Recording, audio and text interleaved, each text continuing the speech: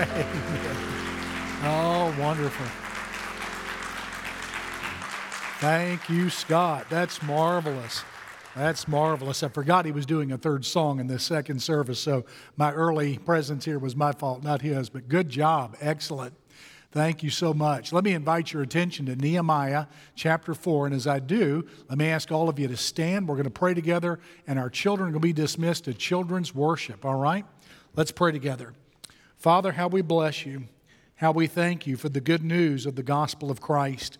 We thank you, Lord, that we can experience a soul transplant. Thank you that we can have a new heart in a new life.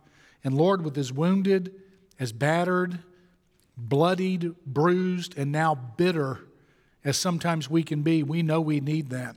But Lord, we acknowledge as well that not only have we been hurt by words, but frankly, we've hurt others with our words. And so on both accounts, God, we need that great transplant.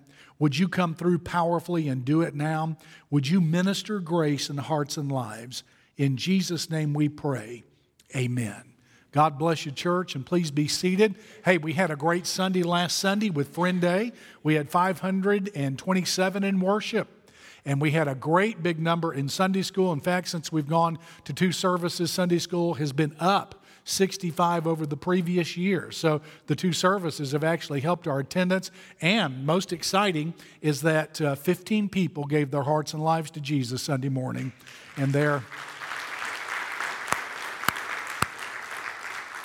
then there are 5 more that are in process. They're asking questions, and we're doing all we can to work with them. And there are actually more than that, but 5 that we have been able to count and recognize. That's why we do a great day like that. You did a great job inviting your friends here. You did a marvelous job praying, and I thank God for you.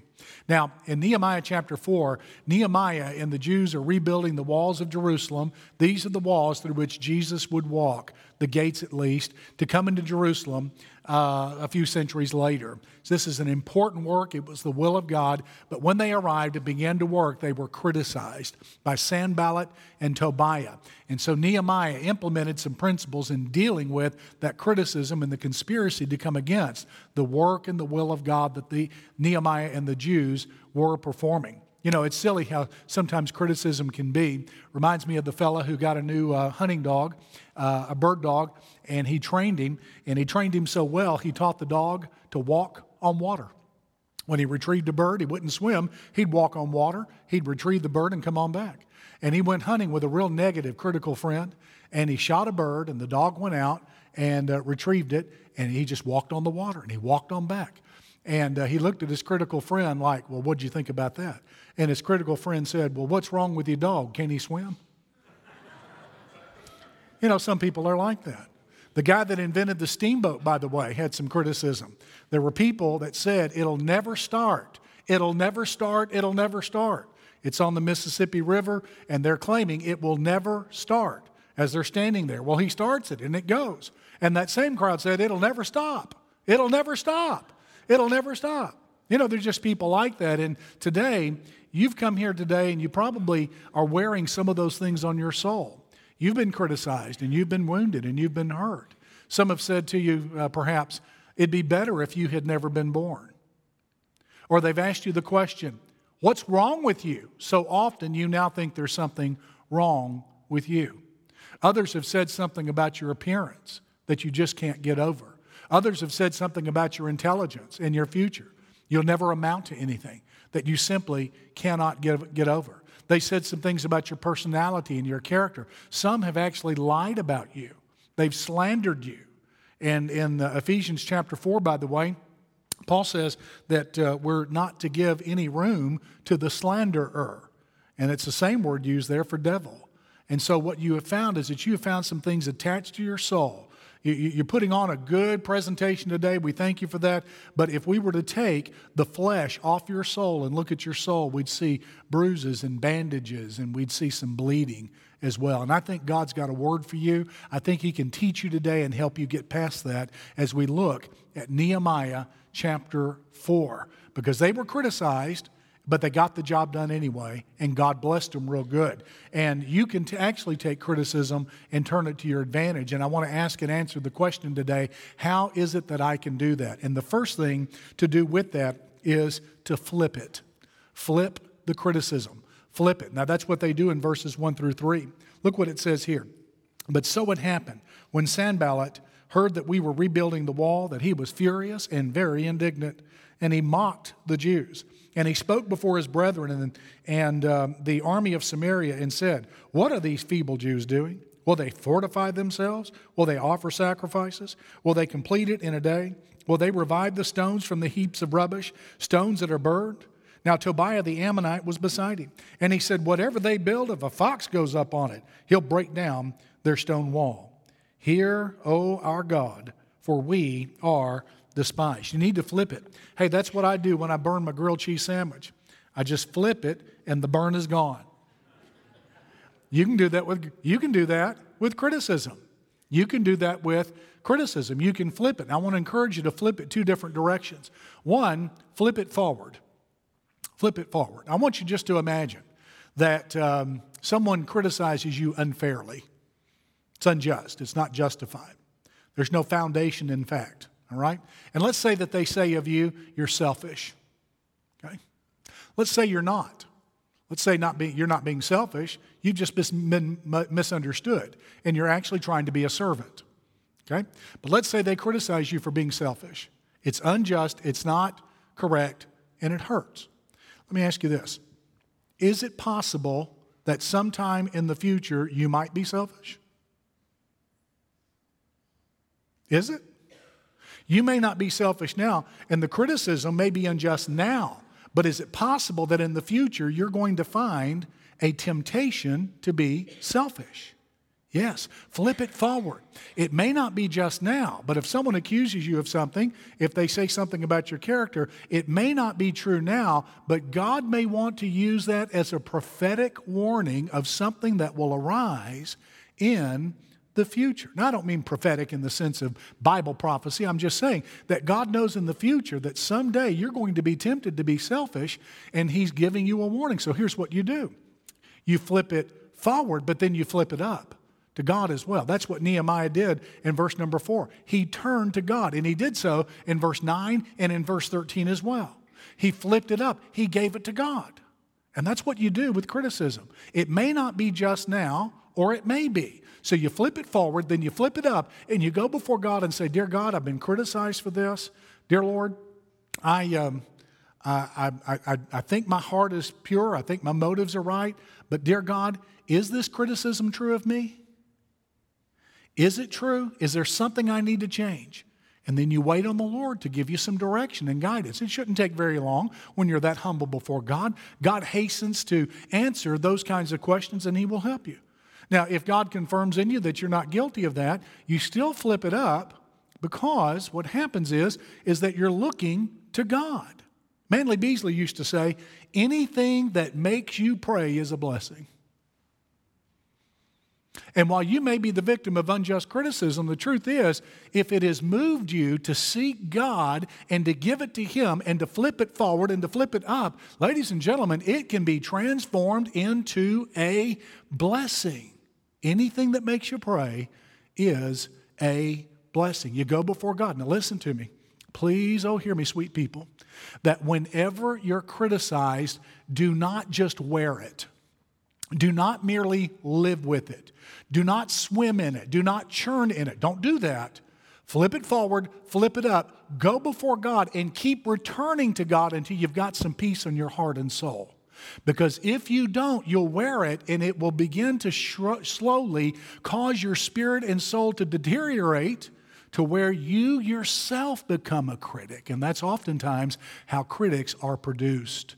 They don't get it off their soul. They don't take it before God. They just wear it. They churn over it. They think through it, and they either become critical or terribly depressed. You don't want to do that. Just take it to God and stay before God, on your face before God, until you get some peace. So what do you do with criticism? You flip it. You flip it forward and let it be a warning about what you could face in the future, and then you flip it up. You take it to God and let God help your heart and heal your soul and give you some direction about it. But you not only flip it, but there's a second thing that you do. You filter it. Now, verses 1 through 3 talk about Sanballat and Tobiah. They are some local rulers there, and they've got some cities, and they've got some regions. And so they've got prestige, they've got some power, they've got an economy, and the Jews come along and they propose to rebuild the walls and the city and the temple in the darling city of the world, Jerusalem.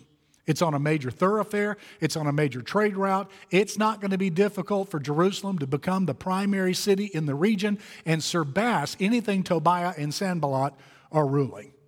And so it's very clear Sanballat and Tobiah have got vested interest, and so now you know why they're criticizing Nehemiah and the Jews. They see them as a threat, and so they try to tear down their work. Nehemiah filters through that. You've got to learn how to filter through criticism. Psalms 1, verses 1 through 3 says, "How blessed is the man who does not walk in the counsel of the ungodly, nor stand in the path of sinners, nor sit in the seat of the scornful, but his delight is in the law of the Lord, and in his law he meditates day and night." Psalms 1, verses 1 through 3. In other words, it's very wise for you to be cautious about who you listen to, even if they're critical. Proverbs 13:20 says, "He who walks with the wise shall be wise, but the companion of fools shall suffer destruction." You've got to filter these things. Let me say to you, you run into somebody who's always critical. I mean, they're critical of this, they're critical of that. They're unreasonable, hardly ever justified. They make people sad. Most of the time, you can dismiss them. Maybe not all the time. Maybe one time out of 1,000 they'll get it right. But most of the time, you can dismiss the person who's always critical. I do. Got to. I've been criticized every month of my life since I entered the pastorate. And I'm a big target, okay? And so the first thing that you've got to do is that you've got to flip it, then you've got to filter it. And if you run into someone who's just a constant buzzsaw, I mean, they've got the personality of a Poulan chainsaw. I mean, that's just how they are. You can afford most of the time to dismiss them and to ignore them. But if you've got some dear saint of God who's walking with God and the hand of God is upon his or her life, and they've got fruit, and they've got a track record of godliness, they've got a track record of success in the kingdom and in spiritual matters, and they never lift their voices to criticize, and they do, you better listen. Every time. They're going to be a marvelous help to you, and they will actually join with you to help you move forward in your walk to change. So, you flip it, you filter it. Then there's well, let me camp on this for just a minute. If you're given to criticism, and you know you are, okay? Just about every person who overly criticizes knows it. You've been told. Your children, your spouse, others warn you about it. Okay? Some people are avoiding you. You know it. Listen to me now. Or even if you're not given to criticism, would you please listen to me? You need to be very careful with what you say to people. You got to be careful with kids. You got to be careful with a husband or wife. You've got to be careful at your work. You've got to be careful in your church.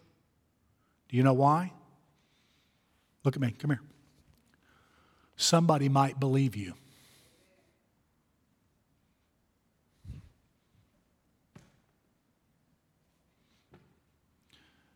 And if you're wrong, and if your criticism is filled with selfishness, your criticism is filled with fear, your criticism is filled with self-interest, your criticism is filled with ego, and they believe you, you could ruin a life. You could ruin a marriage. You could ruin a family. You could ruin someone's vocation. You can ruin a church. You've got to be careful. Can I encourage you to do something? If you don't know what the Word of God says about your words, I mean, if you can't quote Proverbs 15:1 and 15:2 and 15:28, if you can't quote right now, off the top of your head, Ephesians 4:29, if you can't quote Matthew 12:36 and 37, take a year off from criticizing anybody and start with Genesis and go through Revelation, 4 chapters a day, you'll cover it in a year, and take out of those texts everything the Bible says about your words and conform your words to it. And then look to give counsel and advice, and when necessary, some constructive criticism. Well, that's a big, tall order. I don't want to do that, but then I want to ask you, if you won't take God's word seriously, why should anyone take your word seriously? Come on, we got a word for that. Won't take God seriously, but you want to be what do we call that? No, we don't do that. No. We have a higher standard when we follow Jesus Christ. We've got a much higher standard. If we want to be taken seriously, we've got to take the Lord seriously first, you see. Well, we flip it. We filter it. Then we release it. Look what Nehemiah prays in verses 4 and 5. He said, "Hear, O our God, for we're despised." And then he begins to pray in a way that might be somewhat shocking to you. He says about his enemies, praying to the Lord, "Turn their reproach on their own heads. Give them as plunder to a land of captivity. Do not cover their iniquity. Do not let their sin be blotted out from before you, for they provoked you to anger before the builders." In other words, God, I want you to judge them. Now, you might think, Nehemiah, that is a terrible and poor and pitiful example. Well, I'll just be honest with you. Nehemiah is here, and they've got some difficulty. They're just starting over again in Jerusalem. Okay, they're kind of weak. All right, he's got a lot of authority. He doesn't have much of a military, though. Nehemiah is trying to prevent a Holocaust before the Holocaust. That's what he's trying to do. So before you start criticizing Nehemiah, why don't you go put yourself into a Holocaust situation where your life is in danger, and then let's talk about Nehemiah's prayer. But there's a second thing I want you to notice. Nehemiah is the governor of Jerusalem and that surrounding region. He has access to the king back in the land where he was cupbearer. Esther is either on the throne or she is the queen's mother. He's got access. Mordecai's around still as well. So he's got access to some power. It's just off in the distance. So he's got access to all of this power. He's got access to the king's ear. The king really has a lot of faith in Nehemiah. And Nehemiah doesn't use a single one of those resources. He's kind of like David. David was president, legislature, and court system all wrapped up into one person, and he was the head of the military. And so often David, and here Nehemiah, did not use the instruments of government and use their government power to come after their enemies. Instead, what both of them did, and others like them, is that they kept it in their prayers to God. That's what they did. So Nehemiah, far from being an appalling example, is actually a very good example. And don't look at me spiritual. You feel this way sometimes too. You're not all that. You get angry with people. You get angry in prayer. You do. I mean, if you could spit on their shoes, you'd set them on fire. We get that way. So don't look at me spiritual. You're not all that spiritual, okay? When someone criticizes you, you're shocked by it, and then you mourn and you grieve, and then the third stage is you get angry, and then eventually you end up resolving it. You've got to work through all of that, especially with an intense focus on prayer and the presence of God and His promises. You'll go through that. You'll want to pray just like Nehemiah did, just like the Jews did in Psalms 137. See, effective prayer is not only praying right prayers. Our Father in heaven, hallowed be your name. Effective prayer is not only praying the right kind of prayer, it's praying real prayers and getting real before God. And that's how you work through this. And if you don't work through it, you're going to find yourself becoming a critic yourself. Release it. Release it. But there's a fourth thing, and that is contain it. Verse number 6, I want you to see how they reacted. Now, Sanballat and Tobiah, they've got access to military and the instruments of government. They come against the Jews. They eventually put together a plot. And I want you to see how they respond in verse number 6. So we built the wall. The entire wall was joined together up to half its height, for the people had a mind to work. God wanted them to rebuild the walls around Jerusalem. And when opposition came, they gave up, didn't they? They submitted to the will of those around them, didn't they? Is that what they did? No. They did the will of God no matter what people were saying. They had a mind to work, and they built it. Listen to me carefully. There is never, ever, say it with me, there is never, ever an excuse to abandon the will of God for anyone. Never. There is never a time when it is appropriate to take people and put them in the place of the Lord Jesus Christ. Your job and my job and the job of every institution God has ever founded is to do the will of God, leave the consequences with Him, and trust Him all the way. Don't you believe? So you never abandon the will of God just because you're criticized. You always do it. Jesus put it this way. He said, seek first the kingdom of God and His righteousness, and all these things shall be added unto you, in Matthew 6:33. And so you contain it. You've got to take the criticism, flip it, filter it, release it, make use of it as best you can, and then determine I'm going to do the will of God no matter what. Hey, there are a lot of us in ministry today that wouldn't be in ministry if we didn't do this. Almost everyone I know that went into ministry got criticized and was opposed by somebody. But we've been blessed by so many of them. The fifth and final thing to do with it is to spread it. Spread it, verses 7 through 23. Nehemiah here ends up spreading the responsibility for handling all of this in verse 9. Nevertheless, we made our prayer to God, and because of them, we set a watch against them day and night. He also did in verses 13 and 14. Therefore, I positioned men behind the lower parts of the wall, the openings, set the people according to their families with swords, spears, and their bows. And then he said in verse 14, do not be afraid of them. Remember the Lord, great and awesome, and fight for your brethren, your sons, your daughters, your wives, and your houses. Nehemiah knew we can do more together than we can alone. Listen, when you get isolated, when you're alone, you're vulnerable. Whenever you, however, are immersed in a group of godly people, headed the same direction Jesus wants us to head, when you're like that, let me tell you something.